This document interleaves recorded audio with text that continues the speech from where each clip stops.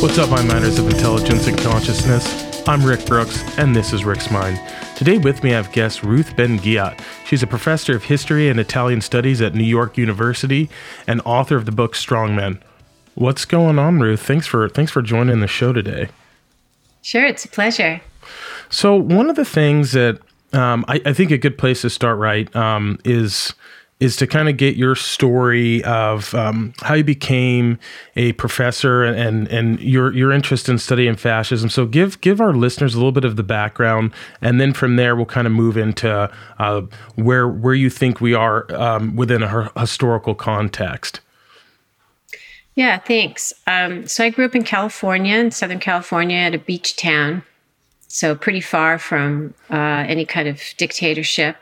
And when I was in high school, I started hearing about these refugees from Nazism, like pretty famous ones, like the composer Arnold Schoenberg or the writer Thomas Mann, these like big intellectuals. And they all seem to have settled in or around my town, which is near Malibu, near the beach. And so I got really interested in what was it that forced these people to leave their successful lives and have to transfer like around, halfway around the world. So in college at UCLA, I started, studying dictatorships, and I wrote a thesis on this one conductor, Otto Klemperer, who had to leave Berlin. He was very famous, and he came, to Southern California.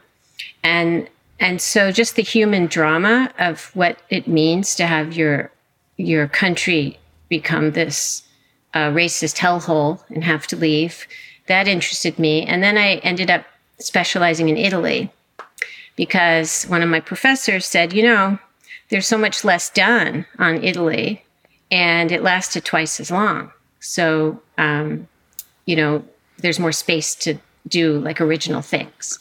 So that's how it got started. And little did I know it was going to be also relevant now. So I published, books. So I was basically doing scholarly stuff. And then Trump came on the scene, and I saw his rally and him doing his loyalty oath and kind of talking about racism. And I thought, this is very familiar. And that's how I started doing public stuff. Okay. Then that is something that I've found with regard to the Donald Trump and his supporters. I've never seen anything like that in my life. The amount of like loyalty and I'm looking for a good word, like fervor, whatever, that surrounded him. I've never seen anything like that. Mm-hmm.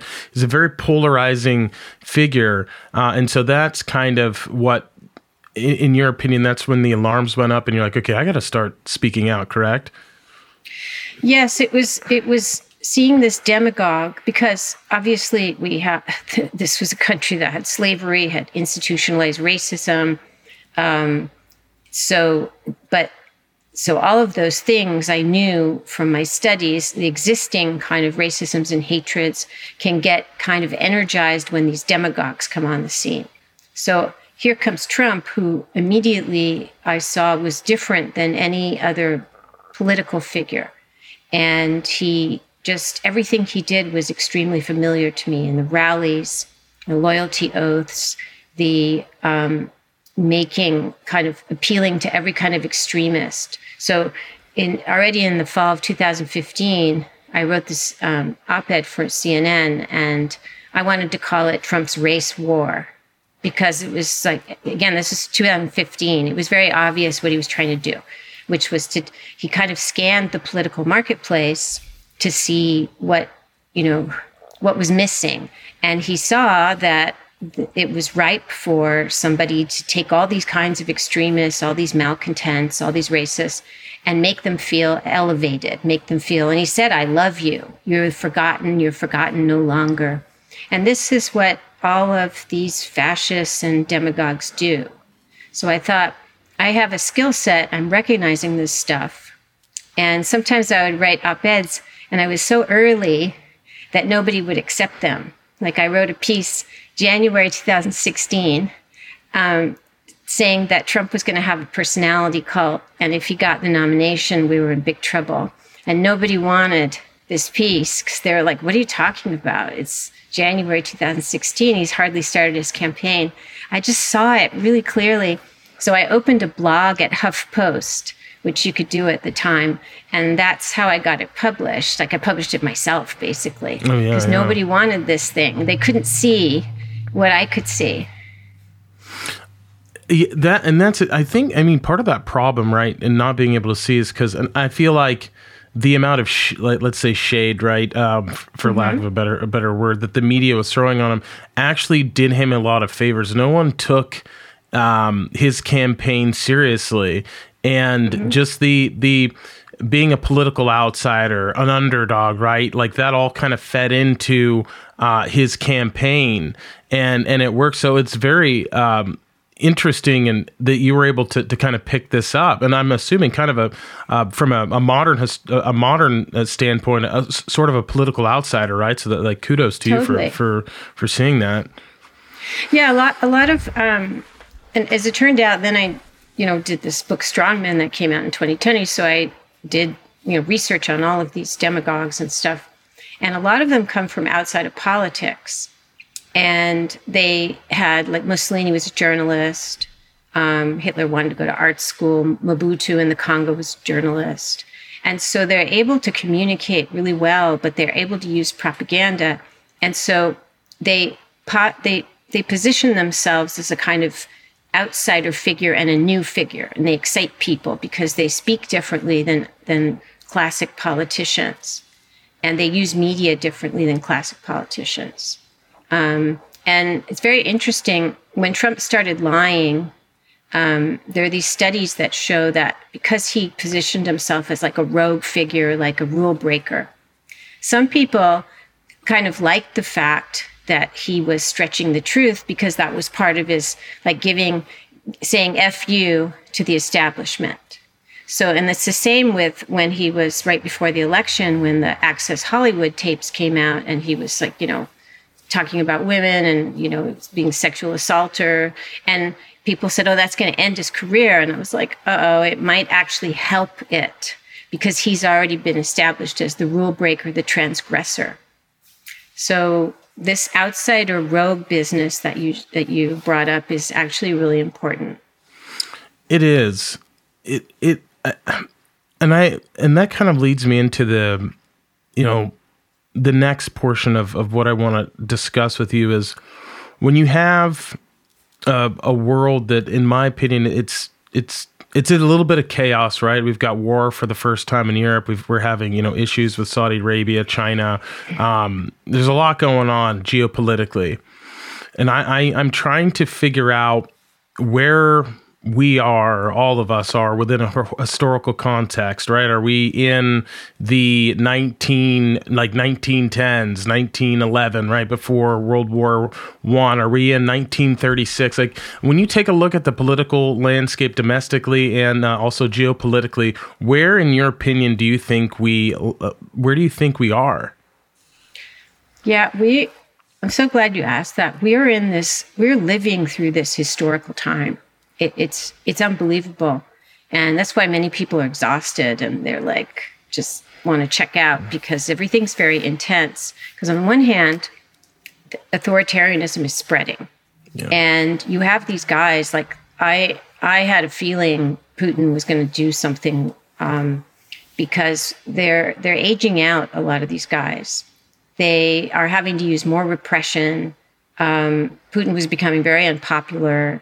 So when they're in that stage where they start feeling maybe they've reached their peak, they do reckless things. And in fact, in my final chapter of my book, it's called Gambling for Resurrection. They do like a big gesture. So what we're seeing right now is authoritarianism is spreading, but these regimes are being revealed to be weaker than people thought. So look what's happened to Putin. He starts this war, and then it's huge that the Russian military, which everyone was supposed to be afraid of, is effed up. Yeah. You said I could be frank, right? You could say fuck. Yeah, you're good. That's an enormous thing that has happened. And this is why Putin has nowhere to go but become more and more, aggressive. And then look what's happened in China, where it's a very different situation, but you had protests. And so these regimes are being revealed to be really, in a way, weak. And that, unfortunately, is going to drive them to be more aggressive. On the other hand, we don't talk about this enough, but we're living through this global renaissance of protest. And 2019 was a record year for nonviolent protest around the world. And since then, look what we had. Like even in the pandemic, Black Lives Matter was the largest social movement in American history. It had 20 million people participated in a Black Lives Matter event. And there was multi-generational, multiracial. That's like a really big deal. And now look at Iran. I mean, those people going out day after day in Iran, they've been killing thousands of them, and they're still going out. So it's like everything's coming to a head in a way, because, again, you have more repression because I think these dictators fear I think they know secretly it's not sustainable. Like Putin's kleptocracy isn't sustainable, and he knows it. And then you have this incredible new generations who are protesting. So that's where I think we are. It's every day I look at the news and I'm like, my God, what a time to be alive. And that's exactly, I echo some of the same things, the same sentiments, right? You have, especially within the movement in Iran, you have young, old, you have just the youth saying, we want freedom. Like, and a lot of people and we've had guests, Iranian dissidents on this podcast before. Mm-hmm. But a lot of people don't realize it used to be a very liberal society, right, in the 60s. And there's still people that are alive that remember what it was like before it was the Islamic Republic, when they were under the kind of the rule of the Shah, or we can even go back to the 50s. And I'm going to butcher the guys. John, I'm actually going to need you to pull him up because I can't think of his name right now. But the guy that tried to nationalize oil. And then, with regard to Xi Jinping, basically becoming a modern day emperor, I don't know how sustainable that is. I think that something is going to happen, right? Whether it's the people, because they are starting to protest. There's also, if you want to get way into the weeds, there's a lot of Chinese people that are filming for lack of a better term, concentration camps that are in these far out provinces and putting it on YouTube. Like, you can't stop that level. You can't repress. You can repress people, but like that, your dirty laundry is going to get out because of technology. And John, I don't know if you might be able to link some of these like videos of people driving to these provinces. Yeah, definitely. It's really freaky. Yeah. Were you talking about Mohammad Mossadegh? No. Just type in like Iranian nationalized oil coup 1950 or something. I can't. Mohammad Mossadegh, I think that's his name. Mossadegh. Well, one of the things the reason I wanted to write this book, Strongmen, about 100 years of authoritarianism, is to show what stays the same and what changes. And on the one hand, social media and kind of information warfare makes it easier to just disseminate propaganda, much easier, much faster. But it's also created all of these, we can call them citizen journalists, people with smartphone cameras. And it's very difficult to control those people. And in fact, in China, the protests started because, people, this experience of lockdown had created an entire, like millions and millions of people who felt very frustrated with the government. And when they heard about the apartment fire in this faraway province, perhaps they normally wouldn't care. And that's the same province where the concentration camps are. But they felt really badly, so they started to have these candlelight vigils, like in Shanghai and other places, and they were put on social media. And that's what caused it to spiral. So that's why, of course, so many dictators, temporarily or permanently, ban certain platforms, use them to track people. TikTok's a big problem because it can record your data and your location and stuff.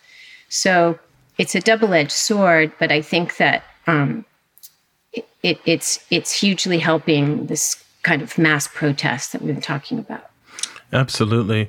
What are some of the the reoccurring themes that emerge within dictators? Like, are there certain levels of dictators? This is something I really haven't given a ton of thought to, but I'm super interested in. Well, you see, certain personalities who are ruthless and opportunistic, and they will be anything to anyone. They will say anything to anyone. They are the types of amoral personalities who gain power. And very unfortunately for America, I saw that Trump had the same personality as these other people. Now, the outcome obviously is very different today. We don't have as many one-party states outside, communist countries. But somebody who will stop at nothing to get to power, and who, for example, Trump, he was very different than any president of any other party because his goals were autocrat goals. He wanted to make money off of the presidency. So he spent 1 out of every 3 days visiting Trump-branded properties, not governing in the White House. He was visiting his businesses. And then he wanted to radicalize, people through racism.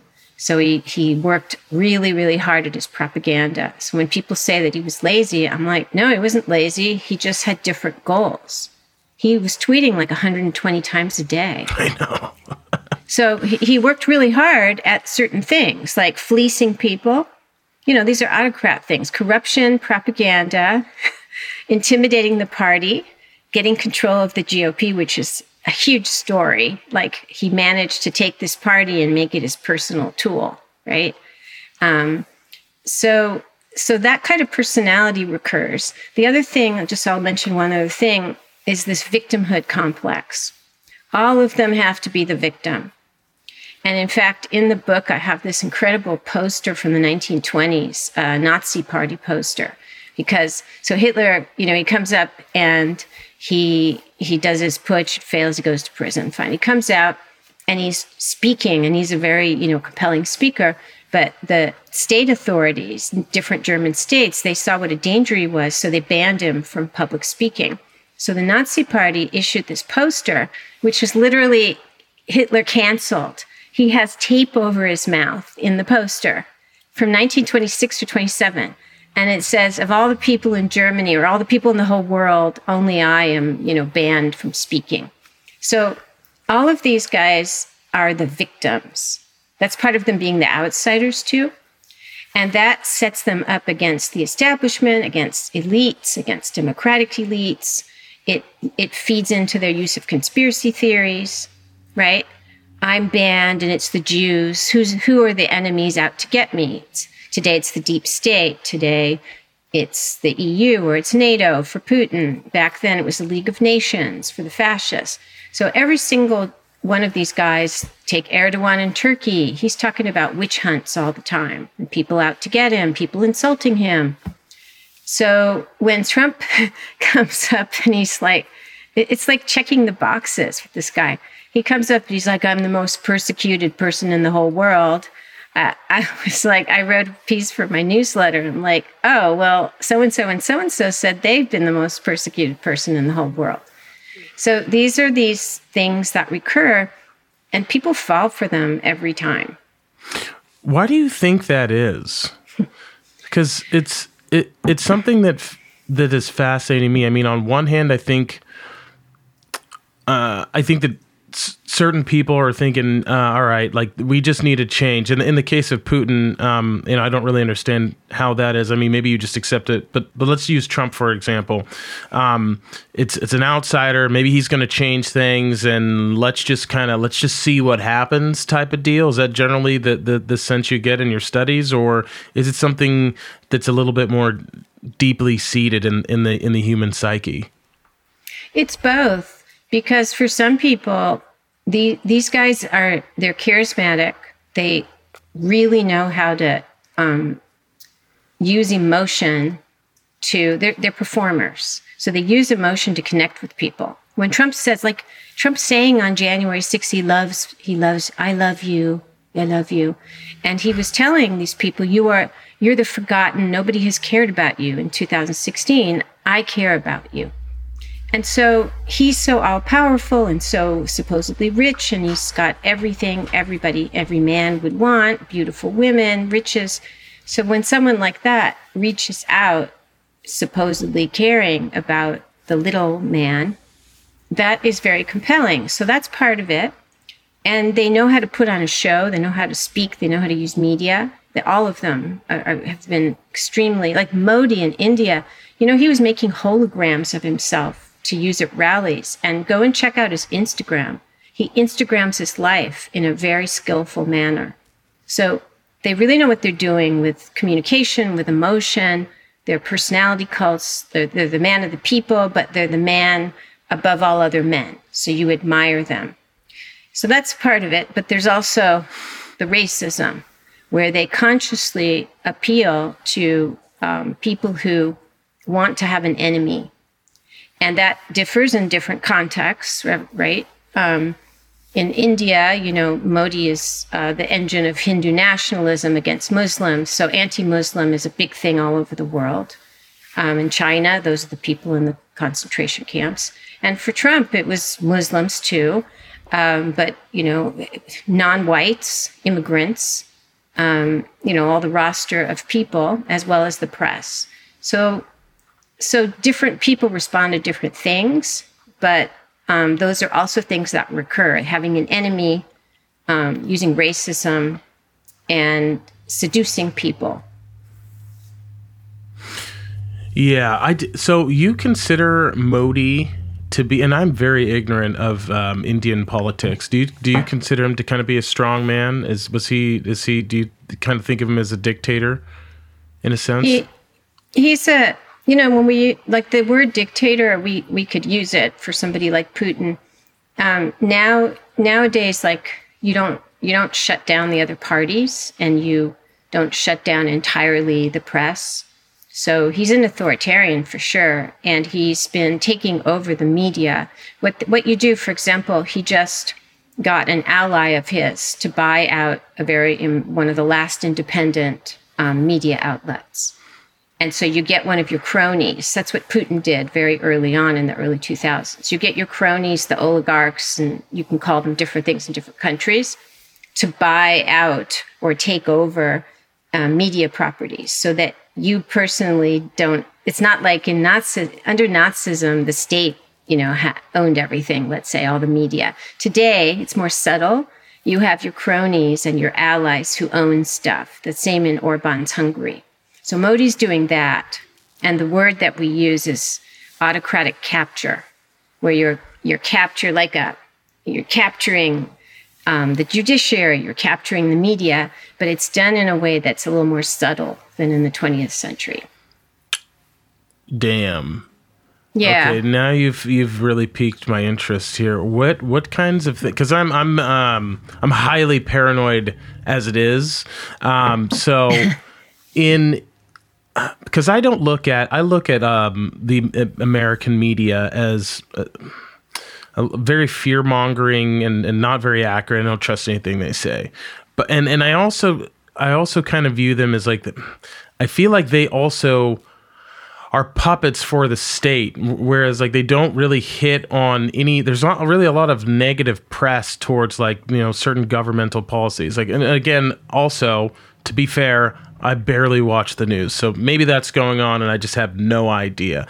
But I mean, I feel like the Pentagon losing track of $2.1 trillion in assets would be like a huge story, but it's really not. And that so in your opinion, where are you seeing certain signs like that within the United States, right? Like, is this something that you think that this isn't happening, or is this something that you think is definitely happening? Well, no, it's not happening in that way because, right now we have a Democrat who's not trying to. It's very difficult. It'd be very difficult in this country because, for example, one of our oligarchs is Murdoch, who owns Fox News, and which is a very, very powerful propaganda outlet. It works very efficiently. It really does. And it would be very difficult, if not impossible, for any president, even a Trump, to try and take him over. He's more powerful than, in a sense, any president, in a way, right? So that kind of thing that's easy in Hungary or even in India is a lot more difficult here. What I see happening in media is the media was very traumatized under Trump. I mean, because here's one of the things he did as a demagogue.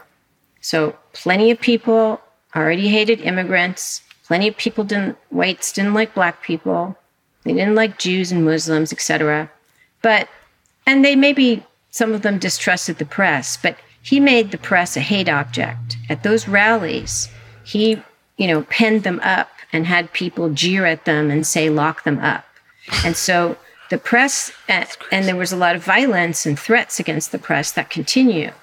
And so he really, and that's that's another sign I was like, check, because they have to go after the press and make people think they're just partisan hacks, because when the press exposes their corruption, they need people to hate the press and not believe the press. So they all do that. Duterte did it in the Philippines. It's literally is like a checklist.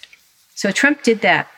And so the media, now he's been gone for a while, but they're very scarred, even the big outlets. And so look what's happening at CNN, which came under intense scrutiny. Jim Acosta was attacked, by Trump and lost his press pass, had to sue.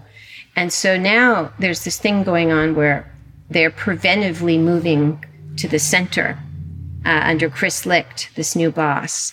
And that's something that they're being self-protective, but I don't think that's in their interest.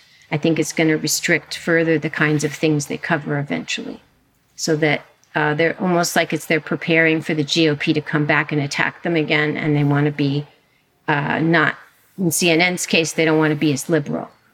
So that kind of thing is going on.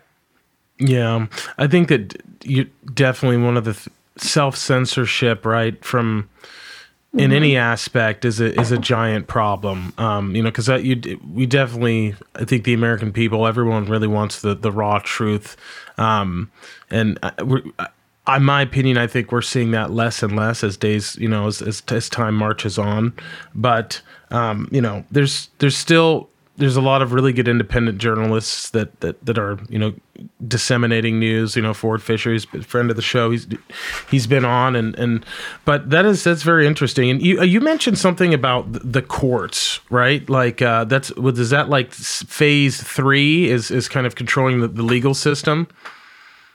Yeah. You know what's happening. I'm not an expert in the judiciary, but we've seen how the Supreme Court, in particular, that the attitudes and actions of Justice Thomas, where his wife was like an insurrectionist. She was, exchanging text messages, egging on the overthrow of the government, and he didn't recuse himself. And he was actually, they were very interested in her, the DOJ, and he announced that he was exploring trying to make it harder for the media to defend itself against libel cases. So basically, you have these signs, and also the way that they did the Dobbs ruling. They've become an activist court because there's so many ultra-conservative people. But Justice Thomas is really just showing that he's not interested in democratic, with a small d, notions of fairness, objectivity, rule of law. And that's very disturbing. So that's what, we have Biden in power, who's a Democrat. So it's not a question of somebody taking over the judiciary like Orban does. And what that means is you force out judges who are not your friends, and you harass them, we've had this in this country. There's scores of people who've been resigning from election workers, all kinds of public positions. And then you appoint people who are going to be, do what you need them to do. Yeah. So like one of the reasons Trump's coup attempt didn't work is over 60 judges in the fall of 2020, including many Trump appointees, would not, they didn't want to fix his, go with his rigged election thing, and they turned back his attempts to change the results. Over 60 judges. Now, would that happen today? I don't know, but that's what the Republicans have been working on, getting rid of these judges who aren't going to do their bidding. And the same with the GOP politicians, people who have been standing up to Trump, like Liz Cheney, they're out now. There's no room for them anymore. And then the new people coming in are, even if they're not for Trump right now, a lot of them are criminals. I mean, they're like, members of Oath Keepers. So they're just people who are very lawless, a lot of the new people coming in. So it's like a shift in the political culture, and it affects the judiciary, it affects the political parties, the civil service, all of that. Most definitely. This is very interesting. I'm fascinated because I've never looked at it through the same lens that you have, right? When towards that point in time, I'm really good at identifying certain characteristics that I have. So when I looked at Trump towards the end, I saw myself in him. The worst aspects of myself, nonetheless, but I was like, I would probably be doing the exact same thing. Like, I don't want to lose. How do I hold on to power? But when you think about like the way that this whatever the enigma that is Trump kind of turned the country on itself, and you had these devout these loyalists, and you had this insurrection, and not only that, you also had like the getting the judges in place. Like, that is very meticulously planned, and I wonder if it's by design. Is he that smart, or is it kind of a happy coincidence?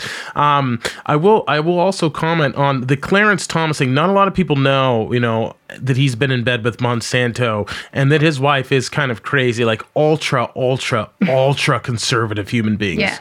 And the way that they're able to kind of manipulate these, not necessarily these laws, or the readings of the laws is fascinating to me. Like, there's certain aspects that I'm inclined to be like, oh, that's interesting. I like that. I like states' rights.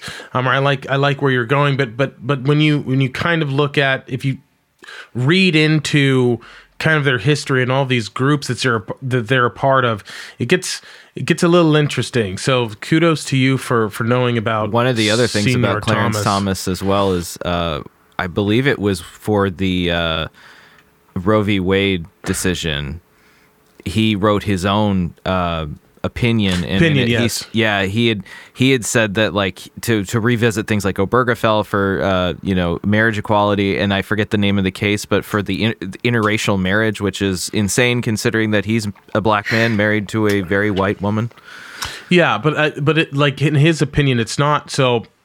And again, I'm not saying whether I agree or not, but like, I think what he's saying is maybe his goal in life is to make the government smaller and leave that up to states. But this is, John, we've had this. Is it morally correct to undo all of this? And doesn't that cause more problems? I think that at the end of the day, we can all agree it probably does. And we should just kind of leave things the way they are. But I don't want to we'll get lost in the weeds there. But yeah, so I just didn't know. You're probably the first guest I've had on that has talked about that, and I thought that was pretty cool. Yeah, for your question, which a lot of people ask me, is like, is there a design, there, or is like Trump did he make it up as he was going along? It's a little of both, because one thing that really scared me that I didn't know before I was researching the book is, so Trump is an opportunist, like all these guys, Putin. And so they will say anything to anyone. They will be anything they need to be, and they can reverse their positions. And so in that sense, they're always looking for what they should do to survive. It's all about them. It's all they care about is them. They don't actually often care about their own families. They're just them and money and power and survival. But he surrounded himself really early on with people who had decades of experience wrecking democracies.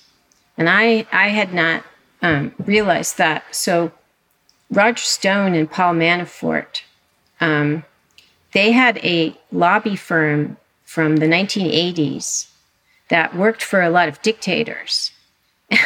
And in 1985, they were hired by Ferdinand Marcos, like the dictator in Philippines, because he was starting to lose power and he was worried about it. So he decides to have this like snap election. And he was, basically he hired them to basically pull off this fraudulent election in 1985. So here are people who ended up being involved with Stop the Steal. And then, of course, Manafort also worked for Putin before he worked for Trump. So these are people who have been doing these things, including election fraud and stuff, for years, for like 40 years. And then there's Steve Bannon, who admires all, right-wing dictators, and well, actually all dictators, all people of power, and is a very skilled propagandist and strategist who is he was advising Bolsonaro. I mean, these are people who really know what they're doing and understand how power works and what you have to do to capture power. And so, in fact, a week after the inauguration of Trump, when you remember how he gets into office and they immediately do the so-called Muslim ban on travel? Yeah. And there was a lot of chaos. I got this like vision where I said, oh my God, I know what they're doing. And this was Bannon. He was the mastermind. And there's this thing I call it shock events in the book, where you come in and you shock the system. And Bannon has written about this. And you create a lot of chaos. You create a lot of anxiety and throw everything, again, into chaos. And that's how you introduce that this is going to be a different kind of government. You set the tone. You make sure that everyone understands what's up. So they're called shock events.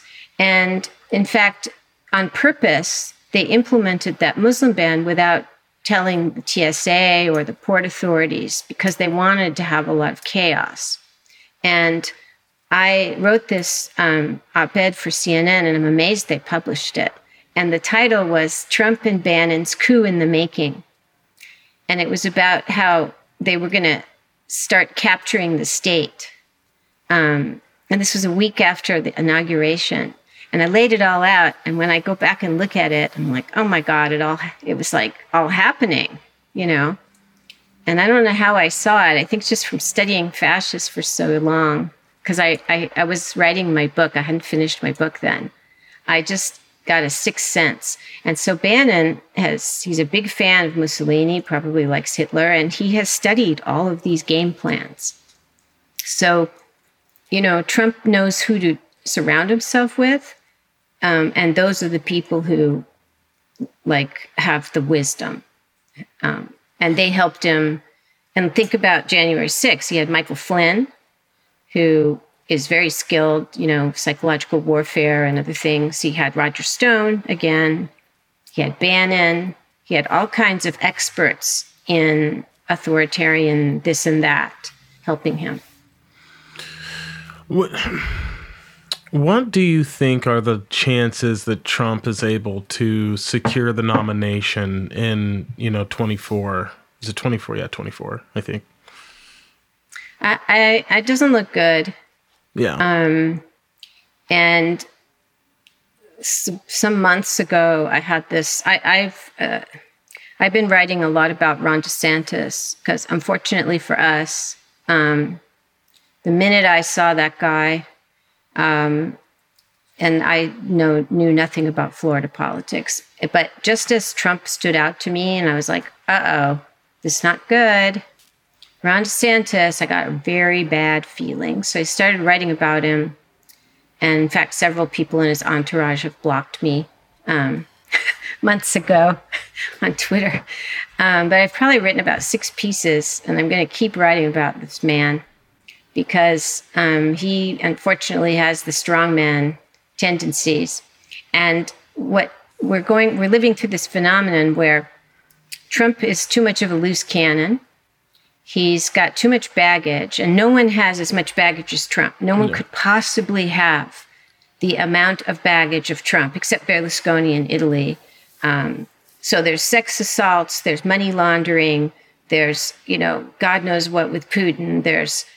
It's endless. It's dozens and dozens of crimes, right, over decades. So nobody could be that criminal in so many ways. So what happens is that other people who could be equally extremist and racist, but they don't have all that baggage, they look okay in comparison. So they enter Ron DeSantis, who has done already a lot of extremely authoritarian things in his state. He's clearly like using Florida as a little, laboratory, like those sham arrests of people. I mean, it's just, I could go on for an hour about this, but the big picture, which is very scary, is that people think, oh, we're going to go for Ron DeSantis because he's normal. Well, he's not normal. He's extremist, he's racist, but he's going to seem more normal than Trump because that's not hard to seem more normal than Trump. So to answer your question, he's positioned in a good place to get that nomination, and people are turning their backs on Trump, who's just too problematic, right? Yes. And let me just say one more thing. Oh, please. Unfortunately for us, though, when somebody with Trump's personality feels humiliated or rejected, their response is to become way more disruptive and destructive. And that's why he's like, I'm going to have Nazis to dinner. I'm going to have like the most extreme people. I'm going to like love them and hang around with them. So it's not clear what he's going to do, but it's not going to be good for America if he feels that everybody's forsaking him. That'll be interesting to watch. Yeah, it's exhausting because exhausting is right. We don't have any options because I hate all politicians, and I don't know what to do. There's no I don't know. I'm politically homeless, and I feel like a lot of people feel that way. We just don't have a lot of options, or Rick and I have had many conversations both on the show and off the show about Ron DeSantis, because I have been kind of trying to sound the alarm on Ron DeSantis, because I had never heard of him until the pandemic. And just like you said, Ruth, like I got immediately bad vibes the minute I saw him. And have been trying to follow him closely, because I've been trying to tell all of my, all the people I know. They're just like, oh, well, at least DeSantis isn't crazy like Trump. And I'm like, no, you should be more scared of him than Trump, I think. So what the GOP wants is a more disciplined extremist. And Ron DeSantis isn't. So Ron DeSantis isn't going to say, I could stand on Fifth Avenue and shoot someone. He's not that dumb to say that. Although that was like a big reason people love Trump. But now you see, when you've had a Trump, the culture has changed. All the look at the amount of extremists who are now actually GOP lawmakers. Look at the hate crimes toward every category of person who is not white and Christian have skyrocketed. And so Trump has done he's already done his thing, and now the culture can be ready for a DeSantis, but that's going to be, maybe he's going to do things in a quieter manner, but believe me, the end result is not going to be good. But so to me, right, it feels like, because I feel, and I don't, how do I say this? I don't want to get into teams, because I think that's politically why, and I just want to ask, you don't think that anyone that's a member of the GOP is like a fascist or anything like that? You don't think that all Republicans are like extremists, do you? I think that there's the party and there's voters. Mm-hmm. The party has become a kind of authoritarian party. Unfortunately, that's how it is. And the people who don't fit in with that anymore are being cast out or are leaving voluntarily or run out. Like Liz Cheney, they're going. And so the party, the elites, the official party is pretty, I don't use the F word very often, but it's pretty fascistic at this point. But Republican voters, tens of millions of them, no, they're not all extremists. People vote for, we only have, one of our big problems in this country, we only have these two friggin' parties. Yeah. Other countries, they have lots of parties. And if you don't like where one party's going, you have like 2 or 3 other options. Yes. So that's why I never brand all Republicans. They're people who's like their family's been voting Republican for generations, and it's really hard for them to vote Democrat. It doesn't mean that they're fascists. Although, look, I mean, I'm a bit of a hardliner because of the things I study. If you're voting for a racist party that is okay with all kinds of hate things, then that's, for me, that's a bit of a problem. So I don't know. And I don't know, again, this isn't an area of expertise for me. So, there's a side of me that wants to push back, right? Because there's a lot of policies that, the Republicans have that I'm more of a right-leaning person just because I like smaller government and a whole myriad of things. So, but, it's tough, right? In that aspect. I think that all of any politician is super corrupt. We've got a lot of problems here, but it's hard for me to accept, right, that the party that you think is kind of fascistic. I see your point, but then if I talk to someone that is maybe a little bit more conservative leaning, they would feel that the other party is more communistic, right? Like what I'm trying to do is discern truth. But the whole thing, there is no communism in America. There's no, this whole left thing is every right wing party and government has invented this like communist threats. Yes. And some places there are lively left wings. America is not one of them. I myself get hate mail where they say, you're a commie. I'm not a communist. I hate communism. Yeah. I mean, I hate all authoritarianism. I hate fascism and I hate communism. But what's happened this is called polarization. You can't have a liberal center anymore. Everybody has to be commies. And here, a prediction for everybody, you're going to have commies 24/7 throughout 2023 on Fox News. It's all going to be about commies. And in fact, I'm now been put on this professor watch list, which is run by Turning Point USA, as a radical Marxist. I am not, believe me, I'm not a radical Marxist. Or Antifa. I am a proud anti-fascist, but I'm not an Antifa.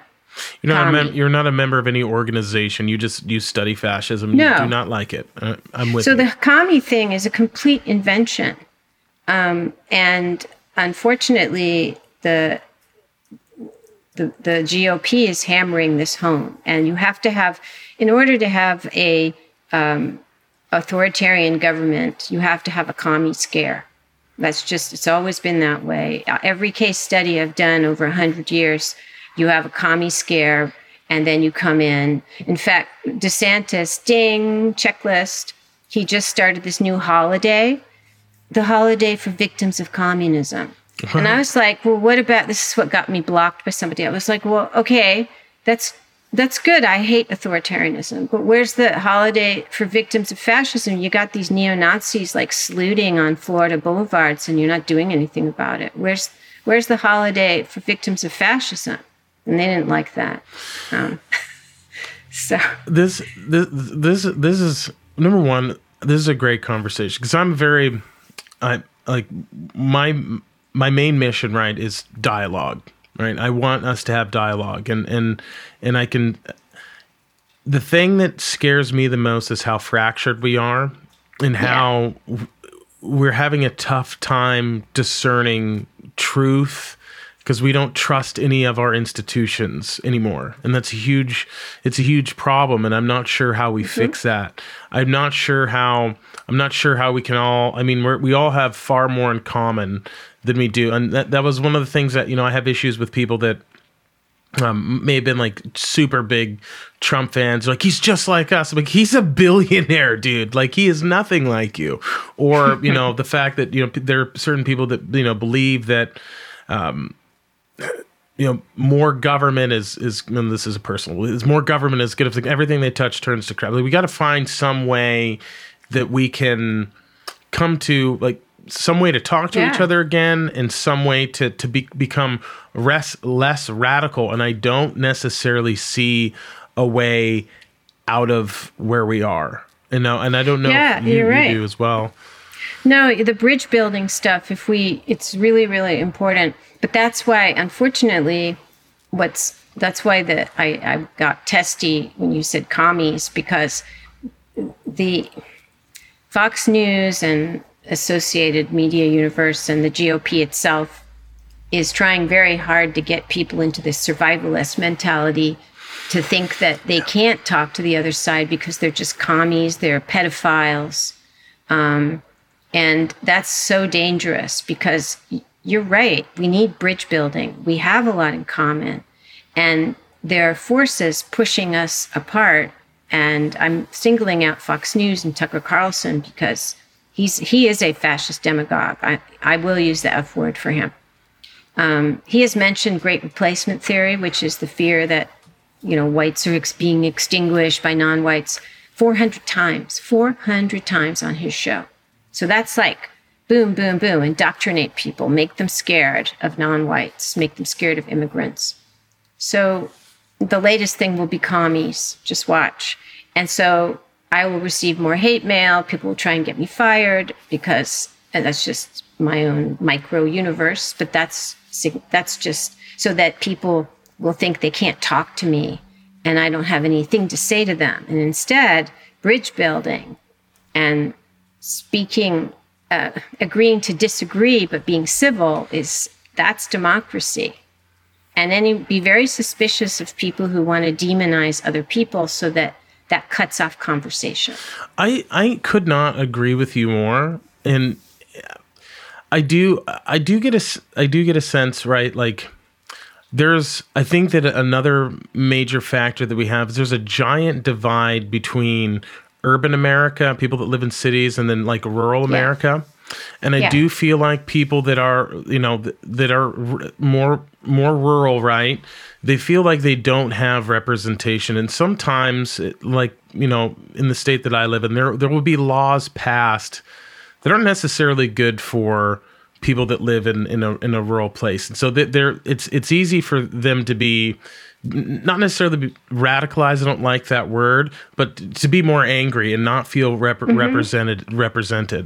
And I don't know how we solve that. I feel like they do believe that their way of life is kind of under attack. And if you look at it from their perspective, it does seem that it is, right? But that's why Trump was such a genius in coming to exactly those people and saying, you've been forgotten. No one has cared about you.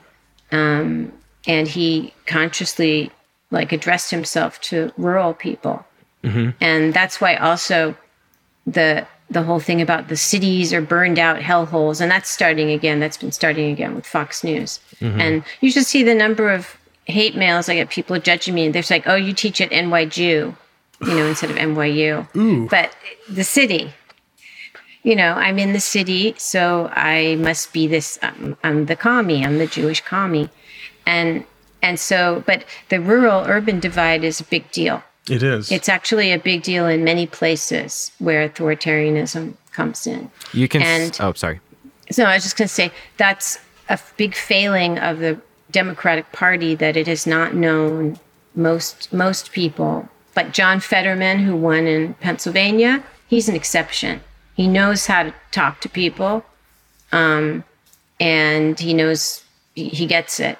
But Democrats have been a little too elitist, and they have not taken people's suffering seriously in rural places.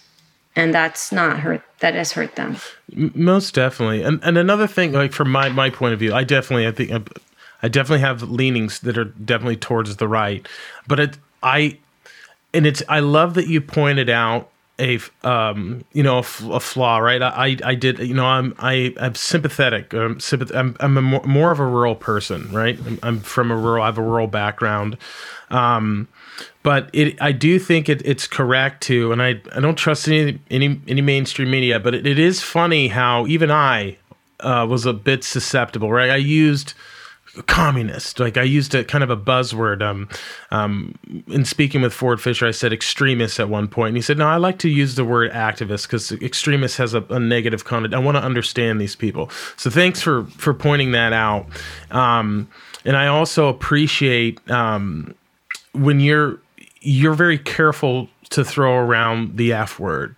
I think that's also a big problem, is throwing a Nazi, any of that around too much. It takes power away from it, and it's hard for me, who's trying to discern truth. It's really hard for me to listen. It's like you cry wolf too many times, and that's a very serious connotation. And that, to me, if you're either one of those things, I don't like you, and I don't know if I can change your mind. I think it might be too late for me to try and change your mind. And so I think the work that you're doing is very important, and it's very valuable. And I love that you want to build bridges. I think that we've got to do that, because I have friends. We engage in political discussions from time to time, and some of them do think that, maybe in our lifetimes we might see some sort of conflict or something arise because we can't figure out how to talk to each other. And I'm wondering, do you get that same sense, or do you think that, that's something that we're just being paranoid about? No, I mean, definitely there's an uptick in political violence.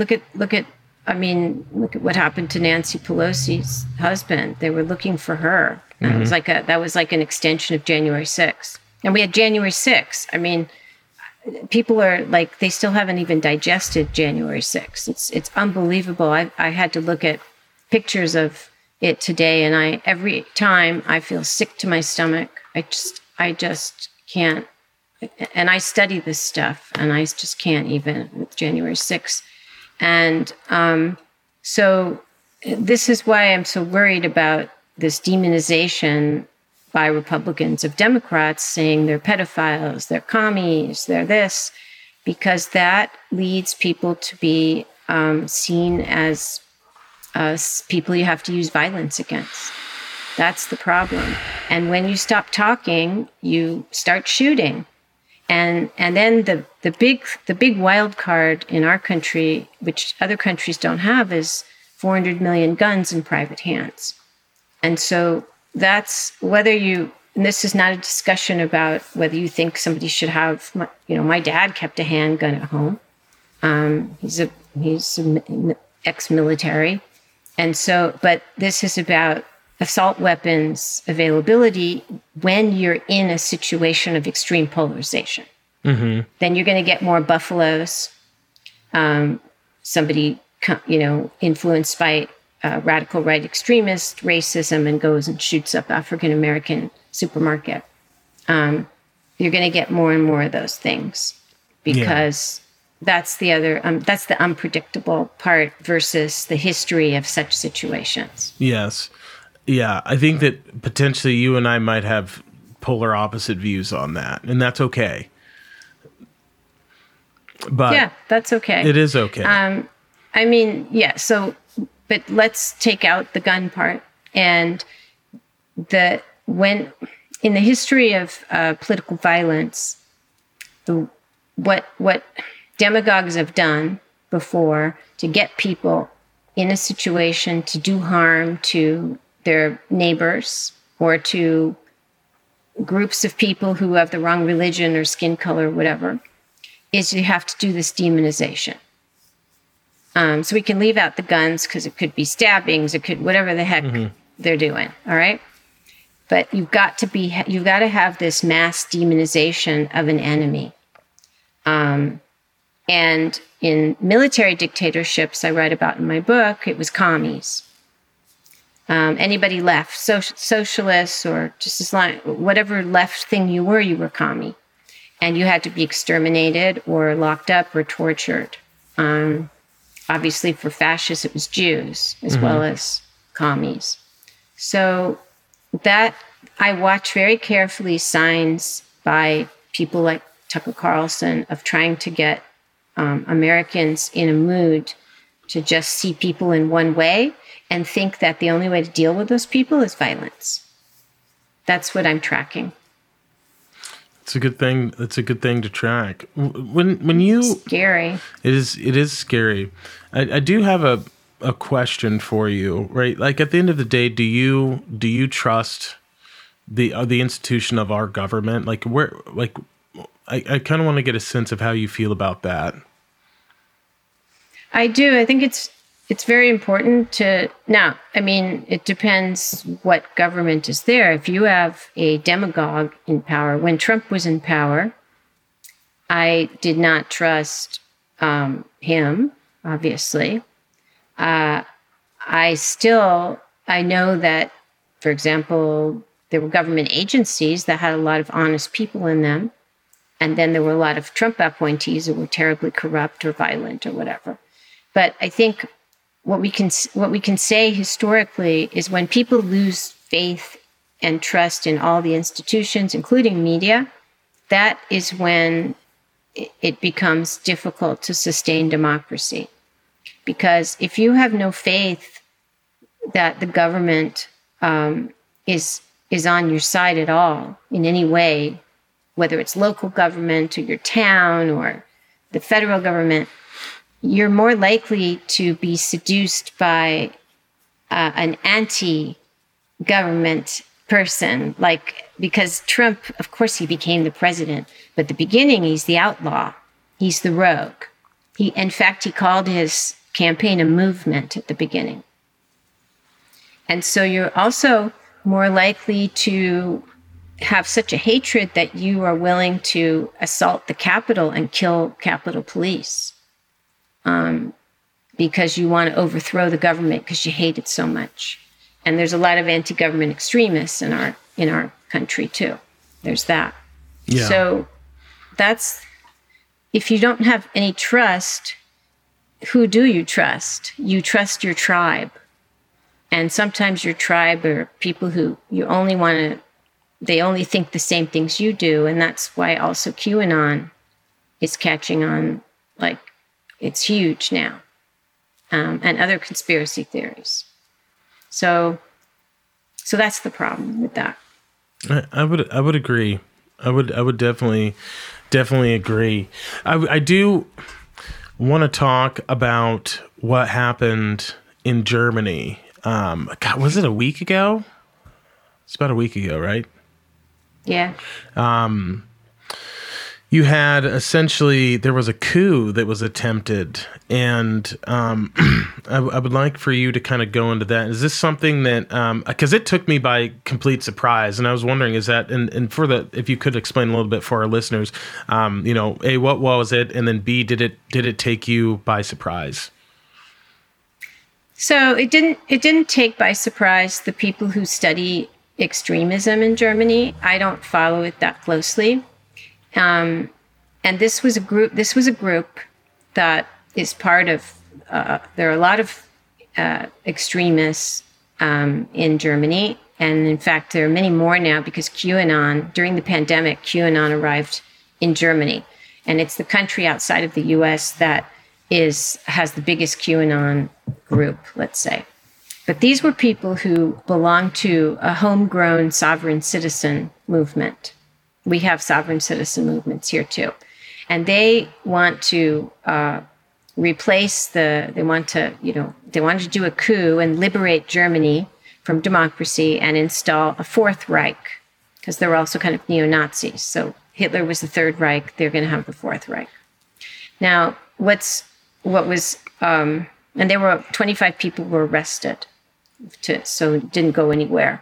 But what was interesting the studies show that these were not, we tend to want to label these people as fringe or extremists, but this group included a sitting judge who was a former member of parliament, this aristocratic guy, members of the police, members of the military. So these are people who are so a lot of German extremist specialists or intelligence officers, they said these are mainstream people. These are not like skinheads, right? Because and the same is true with January 6th. That's what I wrote today for my newsletter. We want to just label those people as extremists, but all the studies done on who actually was there bashing, breaking the glass and trying to kidnap and harm the lawmakers, Republican and Democrat. They were middle class. One person's called the middle class and middle age. They were computer programmers. They were architects. They were all kinds of people from the military, people from the National Guard. And so again, these are mainstream people. Yeah. So the new extremism is mainstream. Yeah, I thought that they were trying, and John, pull this up just for the sake of it. I thought they were trying to install a second Reich. It was the government they were trying to institute was one based off of, I think, 1888. We pull that up just to make sure. It's 1871. Yeah, they kept claiming that there was no Third Reich. They call it the Fourth Reich. Yeah. I mean, it's a recall back to the Second Reich when Germany had a monarchy. Yes. But the ideology is this Fourth Reich, because they can't really, the Second Reich already was. The Third Reich was Hitler. So what they want is no more democracy. That's the point. They're called the Reichsbürgers. Yes, the Reichsbürgers. And no more democracy, restore the monarchy. Not all of them believe that, but this group did. And have an authoritarian state that way. Wow. Well, I want to be respectful of your time. I definitely, as the elections, as we enter even closer into the election cycle, I'm going to have to get you back on there. I really, absolutely, I enjoy talking to you. It is refreshing to get someone that has very different opinions and beliefs than I do, but we can still talk. And I learned a lot too. Me too. I like that. Yeah, we'll definitely talk again. Yeah, absolutely. So, you have a book out. Where can people find you? Please let the people know. So, you can find, I have a website that's www.ruthbenguiat.com. And there, you can sign up for my newsletter called Lucid, Lucid. It's a Substack newsletter. And you can read my book called Strongmen, Mussolini to the Present. So it goes up through Trump. And I'm on Twitter, I'm still on Twitter, at Ruth Ben-Ghiat. So those are the main places to find me. Well, Ruth, it's been an absolute pleasure. Thanks again. And folks, let's do more talking, more dialogue, and more understanding, and put yourself in the other person's shoes, even if you don't agree with them, because the mind is like a parachute. It only works if it's open. Peace and love, friends. See you next week.